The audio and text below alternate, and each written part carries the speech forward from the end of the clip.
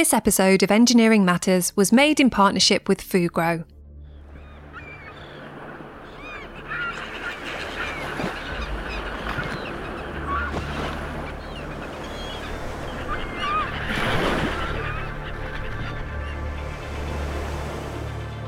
Welcome to Engineering Matters.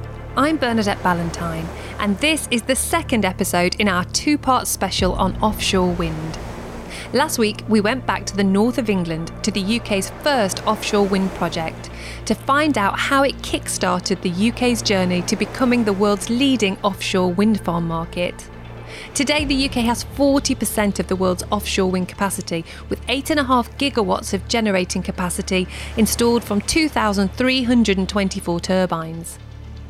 This week, we're looking to the future and finding an industry that's pushing to meet an enormous 40 gigawatt target over the next decade to build new wind turbines in some of the most difficult construction sites in the world. At the same time, the industry is being challenged by government to continue to bring down costs and accelerate construction. The turbines are getting further offshore, making them more vulnerable to ocean weather systems. Ground conditions are more complicated, construction's more difficult, and the turbines are 6 times larger than they were when the industry first began in 2000. The implications of this are massive, and so are the foundations which hold the turbines securely in the seabed. As towers and blades get ever larger, the invisible infrastructure that anchors them into the multi-layered geology of the UK's coastal waters also has to evolve.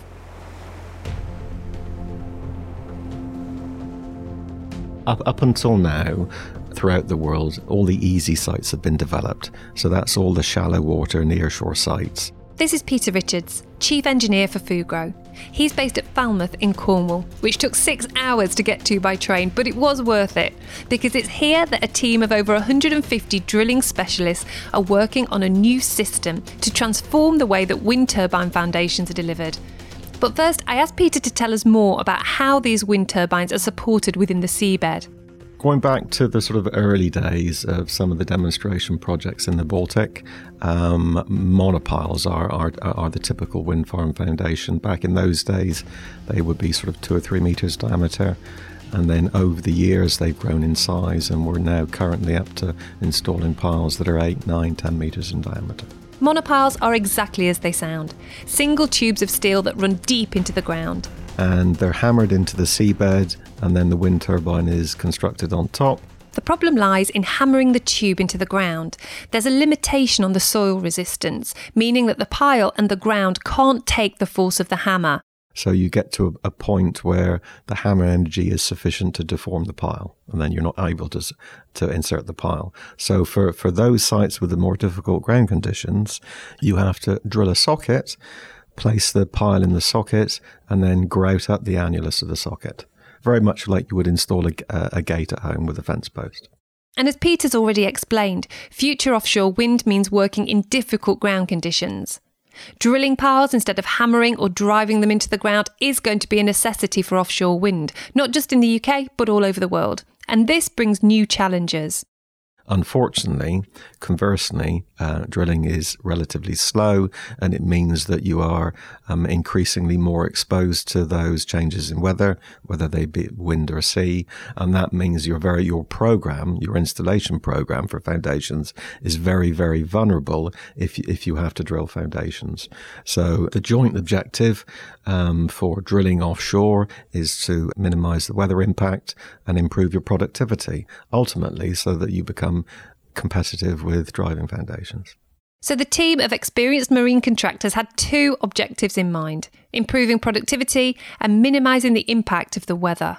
About a couple of years ago, 2.5 years ago, we were looking at some of the French wind farms with very, very large diameter rock sockets. And we realised that if we were only drilling 20 centimetres an hour, that the cycle time per foundation was going to be measured in weeks rather than in days.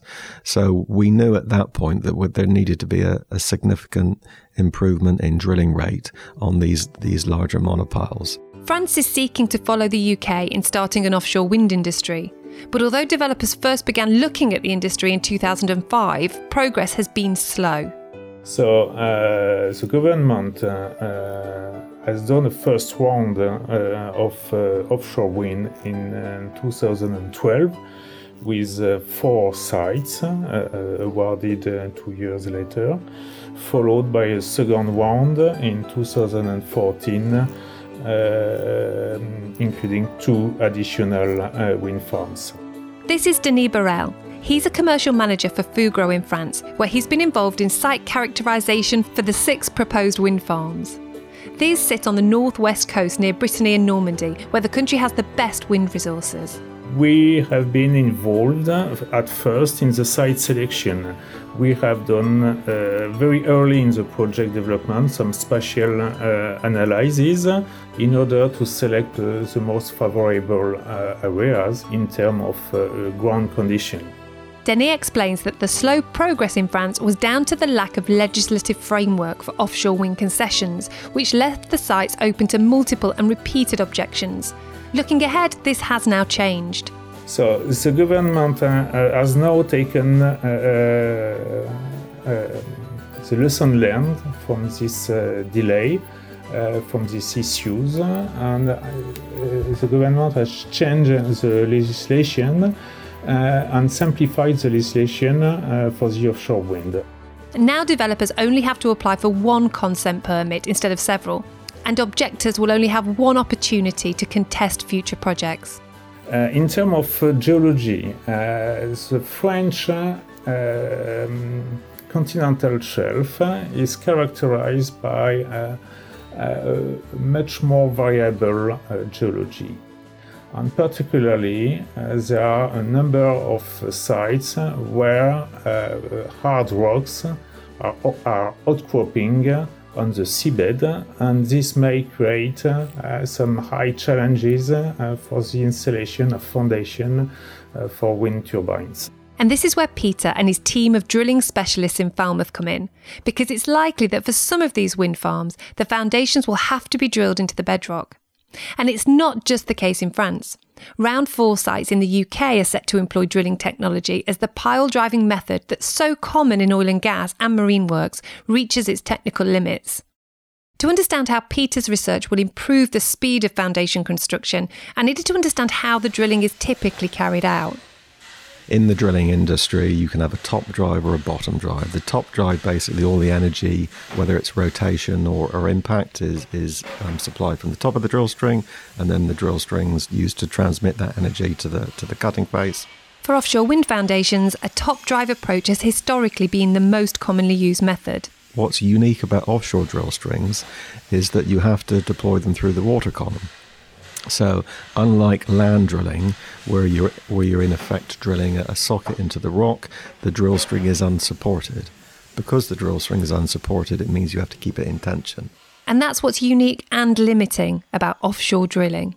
Which means you have to have what's referred to as a big pendulum, a very, very, very heavy drill string, where you're holding back the drill and then just letting a little bit of weight go onto the cutters to do the work. And for harder ground, this means that heavier and harder cutters have to be used.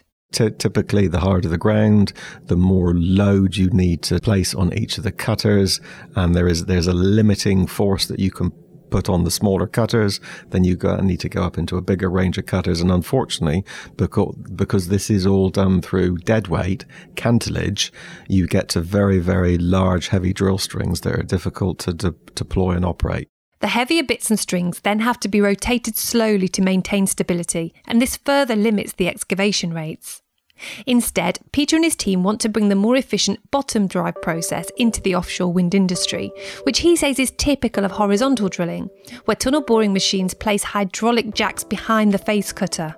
Lessons are already there with tunnel boring machines. Most importantly, the whole tunnel boring machine isn't rotating. It's only the faceplate of the tunnel boring machine that's rotating.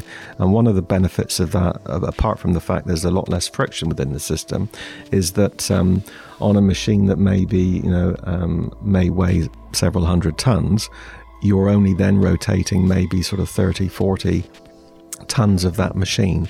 And that means that in terms of the rotating inertia, the flywheel effect, if you like, is much, much less.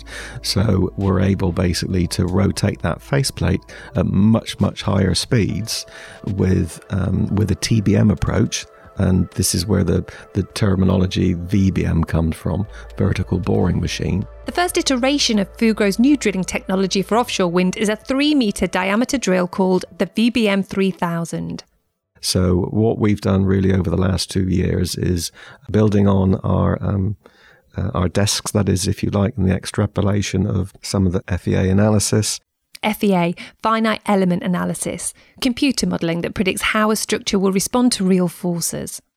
This year we've conducted some on-land benchmark testing of old technology versus the new at a smaller sort of prototype sort of level.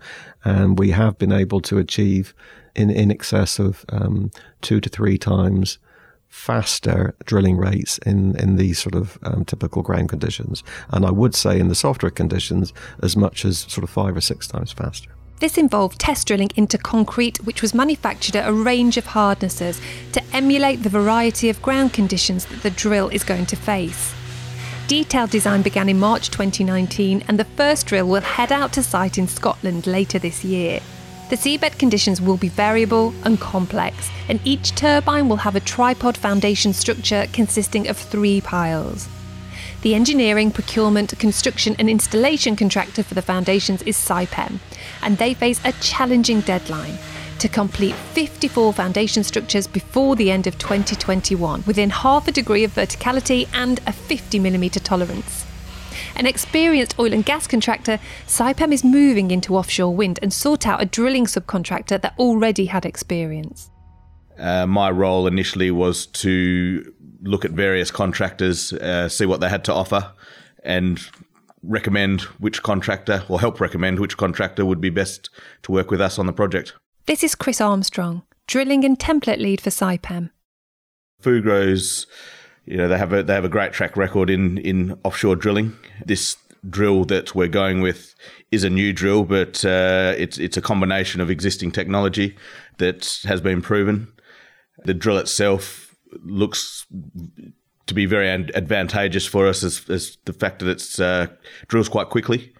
And look, the guys down in Falmouth seem to be doing a good job with developing the drill.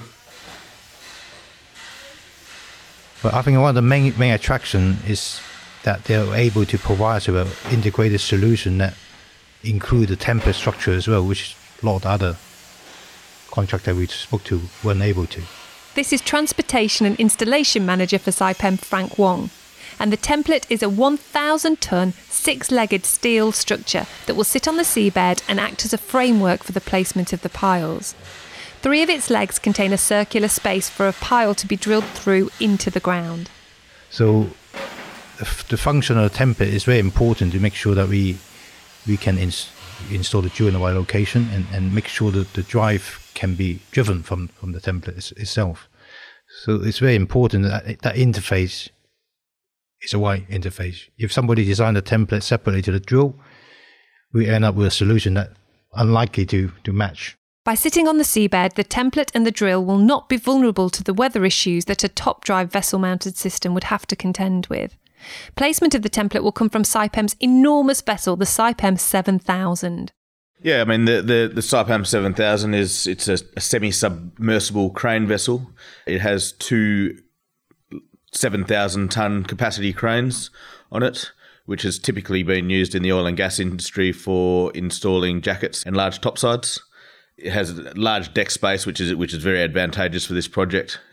The width of the vessel is about close to 100 metres, and the length is 2.5 times that, I'd say, 300 metres maybe even.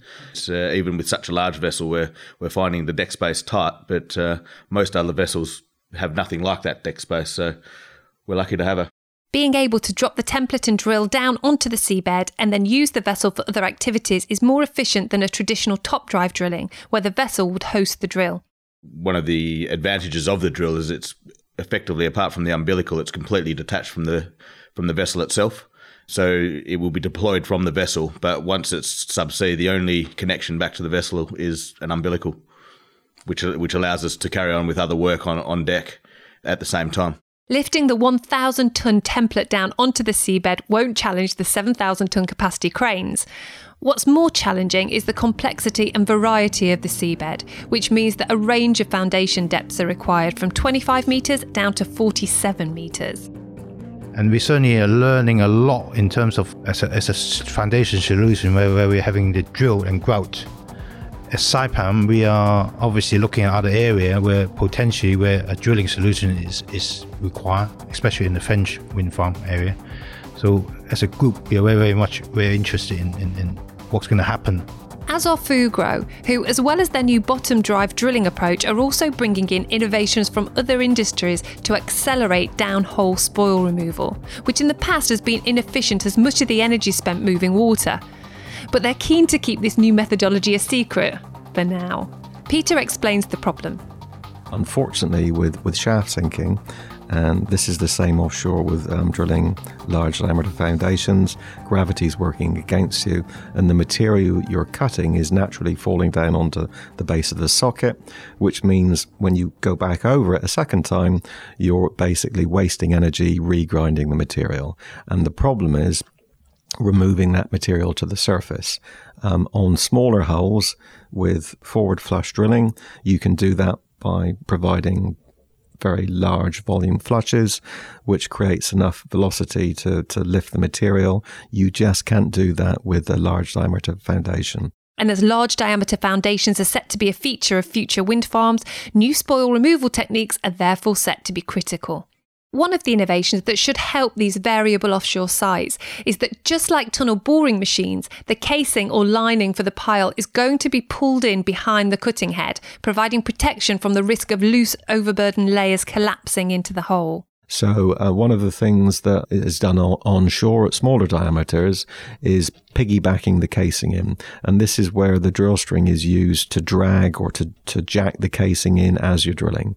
And one of the features of the VBM 3000 is that we're able to jack in casings so that we don't risk undermining or a whole collapse of the foundation. The team is so confident in the effectiveness of the new drilling technology, they're already planning a large-scale version of this drill that will be able to bore the sockets for piles that are over 9 metres in diameter anywhere in the world, from Taiwan to the US or France.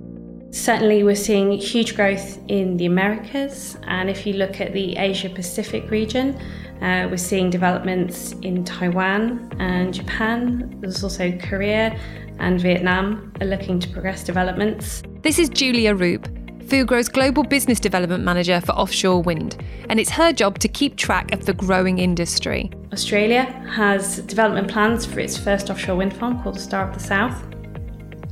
And there are other emerging countries such as Brazil. Each of these new markets are busily creating roadmaps to assess where their resources are greatest and how to get this power to the demand centres.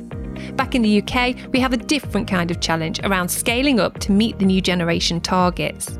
We've really seen the offshore wind market develop hugely over the past 10 to 20 years.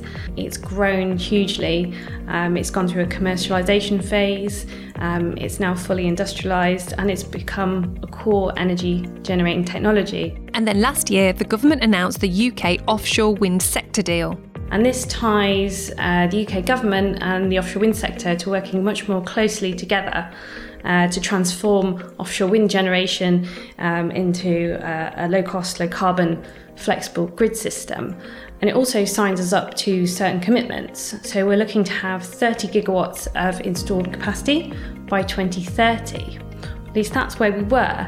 Boris Johnson, in his election campaign, actually looked to raise that to 40 gigawatts installed by 2030. Manifesto promises don't always make it into policy, but this time it did. And in the Queen's speech, actually, that was committed to, and they are looking to raise that target by another 10 gigawatts. So it will be 40 gigawatts by 2030. And they're also looking at 50 gigawatts by 2050. And this all fits in with the UK looking to reach net zero by 2050. To achieve 40 gigawatts by 2030, we need to more than double the number of turbines offshore, even though they're producing 6 times more capacity than the original demonstrator project at Blyth that we visited last week. And to ensure that the government maintains a supportive policy environment, the industry has to keep innovating to drive down costs. The first step for developers then is to choose the right site and then learn as much as possible about it. We just build up a picture of the site. We look and understand risk at that site and any constraints to develop an offshore wind farm and how that will impact the installation and any operations. Data is everything, from understanding the wind profile to detailed analysis of the ground conditions. From the wind perspective, one innovation that's helping gather wind profile data are new floating LiDAR buoys that are just a fraction of the cost of traditional bottom-fixed meteorological towers that developers had to erect previously. These offshore metmasts were built in turbine locations to measure wind speed and direction at a variety of heights, but instead recent floating measurement devices are now out at sea. Ines Martin Grandes is the tender coordinator at Fugro Norway in Trondheim, where the company developed and now manufactures its Sea-Watch Wind LiDAR buoy. This builds on its WaveScan technology, which has been used for metocean data monitoring for the past 30 years. At the moment, the LiDAR sensor, it is validated up to 200 meters, but it has the capacity to measure up to 300 meters. And currently we are measuring up to 250 meters for an existing client. The buoy was developed with Norwegian universities, the Norwegian Research Council and energy companies, and pre-deployment validation testing is carried out at Fugro's Frøya offshore test site. Floating LiDAR has been identified by the UK-based Carbon Trust's Offshore Wind Accelerator as a crucial technology in driving down costs in offshore wind. As such, it's published a roadmap aimed at bringing LiDAR buoys to market, and within this programme, the Sea-Watch Wind LiDAR buoy has been qualified as pre-commercial, or Stage 2, meaning that the technology has been successfully validated. Commercial, or Stage 3, is expected to be reached during 2020. Today, there's 38 Sea-Watch Wind LiDAR buoys which have been used in 30 commercial projects in countries such as the Netherlands, Japan, Norway, the UK, Poland, France, Taiwan, the US and South Korea. Data from the buoy can be transmitted via satellite. This means that the data is stored and logged in on board of the buoy, but at the same time the data is transmitted via satellite to the server of the client and to the Sea-Watch cloud. So the client has access to the data in real time. Other data that's critical in building up a picture of the site that Julia described is geotechnical data about the seabed where the turbines are to be constructed. This is done by taking borehole samples from the sites and sending them to the lab for analysis. That lab is run by Alana Horton. Sited at Wallingford in Oxfordshire, the laboratory has a throughput of around 13,000 geotechnical lab tests every year, 4,000 of which are advanced soil tests. Alana says the scale of the lab enables them to carry out more extensive testing than anywhere else in the world. The equipment is spread through a series of interconnected rooms, and everywhere I turned there was another Perspex column compressing soil or passing currents through it. We do testing right from the most basic classification testing, so kind of your particle size distribution, particle density, that kind of thing, right through your whole suite of triaxials and odometers, CRS tests. CRS stands for constant rate of strain testing and measures the compression response of soil. So we do cyclic testing, cyclic triaxials, cyclic simple shear, and we also do resonant columns, which is probably one of the most advanced tests that we do. We're also involved in quite a lot of research collaboration projects with our clients where we're developing new ways of testing things. So what do all these tests do? Put simply, they're designed to explore aspects of the soil response which may affect the turbine. The most simple characterisation tests are to measure particle size distribution and particle densities, but it quickly becomes more complex with things like automated odometer testing, which repeatedly compresses the soil sample to assess its deformation response. So basically we would emulate the stresses that soil has been through before, and that would help to know, help our clients to know what stress that soil can be exerted to in the future. So it will help with their stability assessment. And then there's another form of shear testing called triaxial testing. Overall capacity for this is increasing significantly to cope with the increasing demand from the offshore wind industry. So with the triaxial testing, so we can do isotropic or anisotropic consolidation, and we would do them in either compression or extension, and we do them drained or undrained. Did you get that? Me neither. Fortunately, Alana is good at breaking it down. Yeah, so essentially with the effective stress testing and the triaxials, we are loading the sample to what we believe it actually was under in situ, so out in the field under the weight of the seabed and the water above, and then we are applying more pressure once it's stabilised at that load so that we can model how it will react when you're installing a wind turbine or whatever foundation that you're doing. The samples also need to be tested to failure. Something that is really important with offshore wind is the cyclic testing that we do.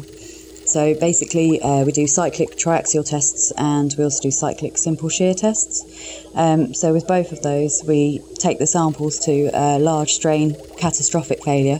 One of the more sophisticated tests are the resonant column machines, which vibrate the sample, which then allows us to create a degradation curve, which is critical for components of design, mainly kind of within pile design, which is really important for the monopiles for wind turbines. Where the degradation curve refers to the stiffness of the soil. As the offshore wind industry grows, Alana is definitely feeling the impact. Just because the sites are so large and they require so much testing to be able to get them through. So we are trying to implement as much as we can to try and capture that upturn in the market and keep up with that increase.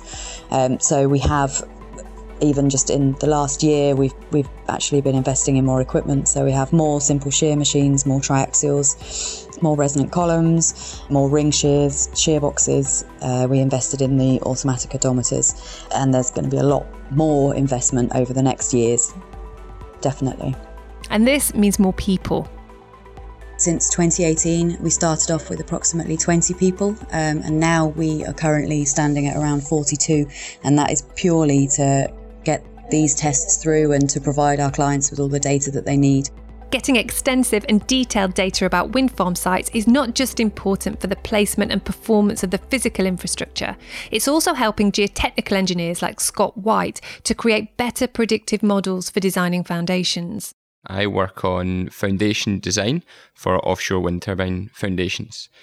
Over the last 5 years, I've been undertaking an engineering doctorate at the University of Oxford, funded by Fugro, looking at developing mathematical models to improve the design of offshore wind turbine foundations. Offshore wind foundations can account for as much as 30% of the capital cost of a wind farm, so getting the design right is critical. When we're designing a foundation for an offshore structure, there's an interaction between the geotechnical engineers who are concerned with the soil, and then the structure engineers who, of course, design primarily the structure and the foundation. And as geotechnical engineers, we have to give them enough information to go ahead with their design. That's typically done in that we give a soil spring, it's called, so force displacement springs along the pile or at the foundation. And the analysis performed to calculate these soil reaction springs, used by structural engineers for the design, used the soil testing that Alana described earlier. So essentially we're trying to give them some reaction curves or springs that capture the response of the soil. But the response of the soil, and hence the soil reaction curve, isn't always the same throughout the life of a turbine. Because wind turbines experience cyclic loading, so they're exposed to a lot of repeat loading, these springs can stiffen, or they can degrade in stiffness, or they can get softer, or they can get stronger. It really depends on the type of material you have and the things that are undergoing, and that actually is why we've developed these models. The models are developed to accurately capture the soil behaviour, and the better they are, the more accurately they can represent the true behaviour of soil when performing foundation design analysis. So the finite analysis technique has been used for decades by engineers to predict basically the force displacement of structures. And when you do that analysis, which is what we are doing for offshore wind turbine foundations, the thing that is very, very important is something called the constitutive model, which is just the bit of the code that predicts the stress-strain response to the deformation of materials. And in this case, it's soil, but it could be any other material. But in this case, it's soils. And what we've developed is a suite of models based on lots and lots of laboratory data from lots of soils across the North Sea to better capture the response of certain features of soil behaviour that will drive the response of this analysis, essentially. In essence, the models have been developed to better predict the site-specific soil response, with the aim to make design analysis more accurate and hence the overall foundation design more cost-effective by relying less on empirical design methods. Are using these advanced models for design we have done recently on an offshore wind farm. So this offshore wind farm in the Belgium sector, we looked at applying it to a substation first because it's one location. It's good to sort of, let's say, walk before we're running with this approach. So we designed the foundation, which was a monopile, for using, let's say, historical technique. We ended up with a 7.5 metre diameter monopile that was 40 metres long. We then redesigned it using, let's say, more innovative techniques with the structural engineers, and they were using more innovative techniques that they've developed over years. We then redesigned the monopile and ended up with a 30 metre or about a 30 metre length monopile. So that was a 10 metre saving on the monopile length. And this was just for 2 substation foundation piles. If you scale that across a wind farm where there's 100 turbines, it's clearly a huge saving. But Scott says the most important thing is that models are getting closer to reality and reflect a trend in the industry towards continuous improvement through collaboration. There's a lot of research and development going on. For me personally, the thing I'm really enjoying about being involved in offshore wind just now is there's a real sense of creativity and ability to, if you have an idea, and you float it to not just your company but the industry as a whole, companies will come together and they'll research that idea because everyone wants to bring the cost down, and there's a real push then for innovation, research and development. So I think to be involved in an industry where there's that push, there's that scalability, and there's essentially the economics make sense now to really push for that's exciting. And this continuous improvement in the industry, from its ever-increasing turbines to the improved data capture and modelling, is what's brought the UK offshore wind prices down to an all-time low, seen the Netherlands embark upon the world's first subsidy-free wind farm, and led to offshore wind markets emerging all over the world. The good news for both emerging and mature markets is that 20 years of experience in the UK and Europe is being used to continually improve site design and construction methods, from new modelling tools to state-of-the-art drills. And as Julia said, if countries like the UK are serious about achieving carbon neutrality, then rapid expansion of offshore wind is vital.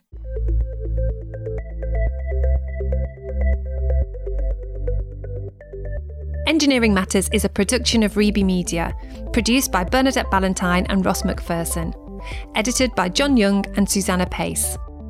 Executive offshore wind producer is Rory Harris. Special thanks to Fugro and Saipem. If you like this podcast, please share us on social media or leave us a review. You can find us on all podcast apps, including iTunes, Spotify and Google Podcasts, or go to our website, engineeringmatters.reby.media. Have you heard the Tunnelling podcast yet? Produced in partnership with the British Tunnelling Society. Go to tunnelling.reby.media or find it on your podcast app.